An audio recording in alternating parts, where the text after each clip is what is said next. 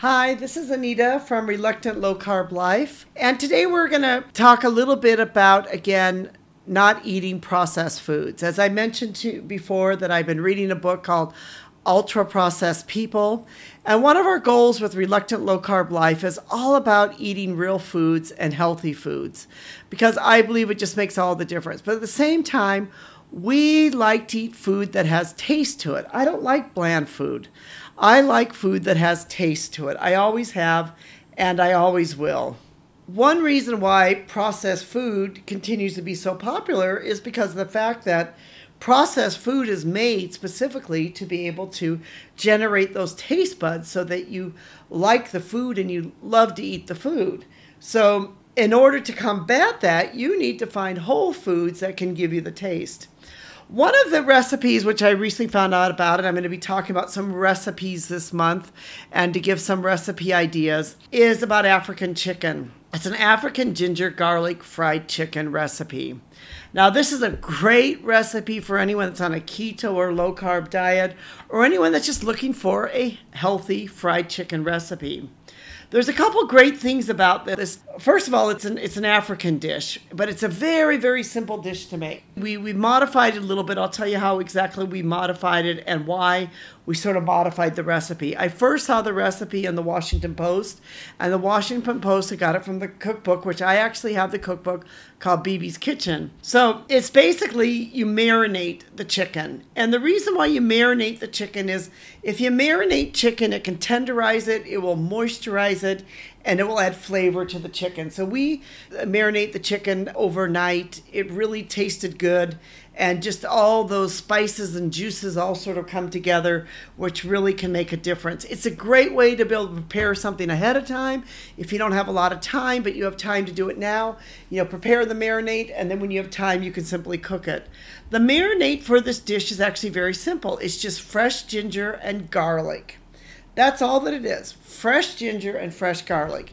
But the trick here is that you have to use the fresh ginger and the fresh garlic.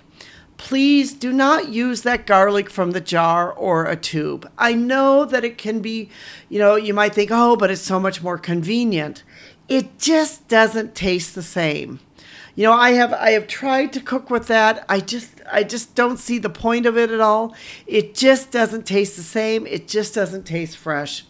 It doesn't take a long time to cut up ginger or to cut up garlic. If you're not sure how to do it, watch online, learn how people are doing it, how they're cutting it up quickly.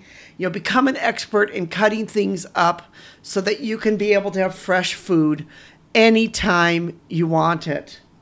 Somebody recently made a suggestion that I really love. They said, go to the grocery store, and then when you come back from the grocery store, take your vegetables out and start chopping, put them in bags, and then you have them ready for the week. And I thought, that's kind of a great idea, right? I mean, start pre-chopping your vegetables if you need to. Get everything pre-chopped and pre-ready to go, so then it becomes easy to be able to eat fresh. We are great advocates at Reluctant Low Carb Life about eating fresh, eating whole foods, eating real foods, and not eating processed foods, because we believe it makes all the difference. Even more difference than whether you eat low carb or keto. One of the biggest difference will be whether you eat fresh foods. The other thing which we did in this recipe, which they did not do, is when we marinated, we put in a little bit of coconut oil. And the reason we did that is because coconut oil will moisturize the meat, will make the meat very moist, and it will just make the meat taste good. So, it's a very simple recipe. It's ginger, it's garlic, it's a little bit of coconut oil with boneless, skinless chicken thighs. And then you can just fry it in coconut butter, or you can grill it on the barbecue if you want to. We're going to put a link into the recipe, but this is a great recipe. We write up more about it, of course, in our blog post. But this is a great recipe, and this just shows how easy it can be to eat fresh and to eat real foods if you just find tasty and good foods like this.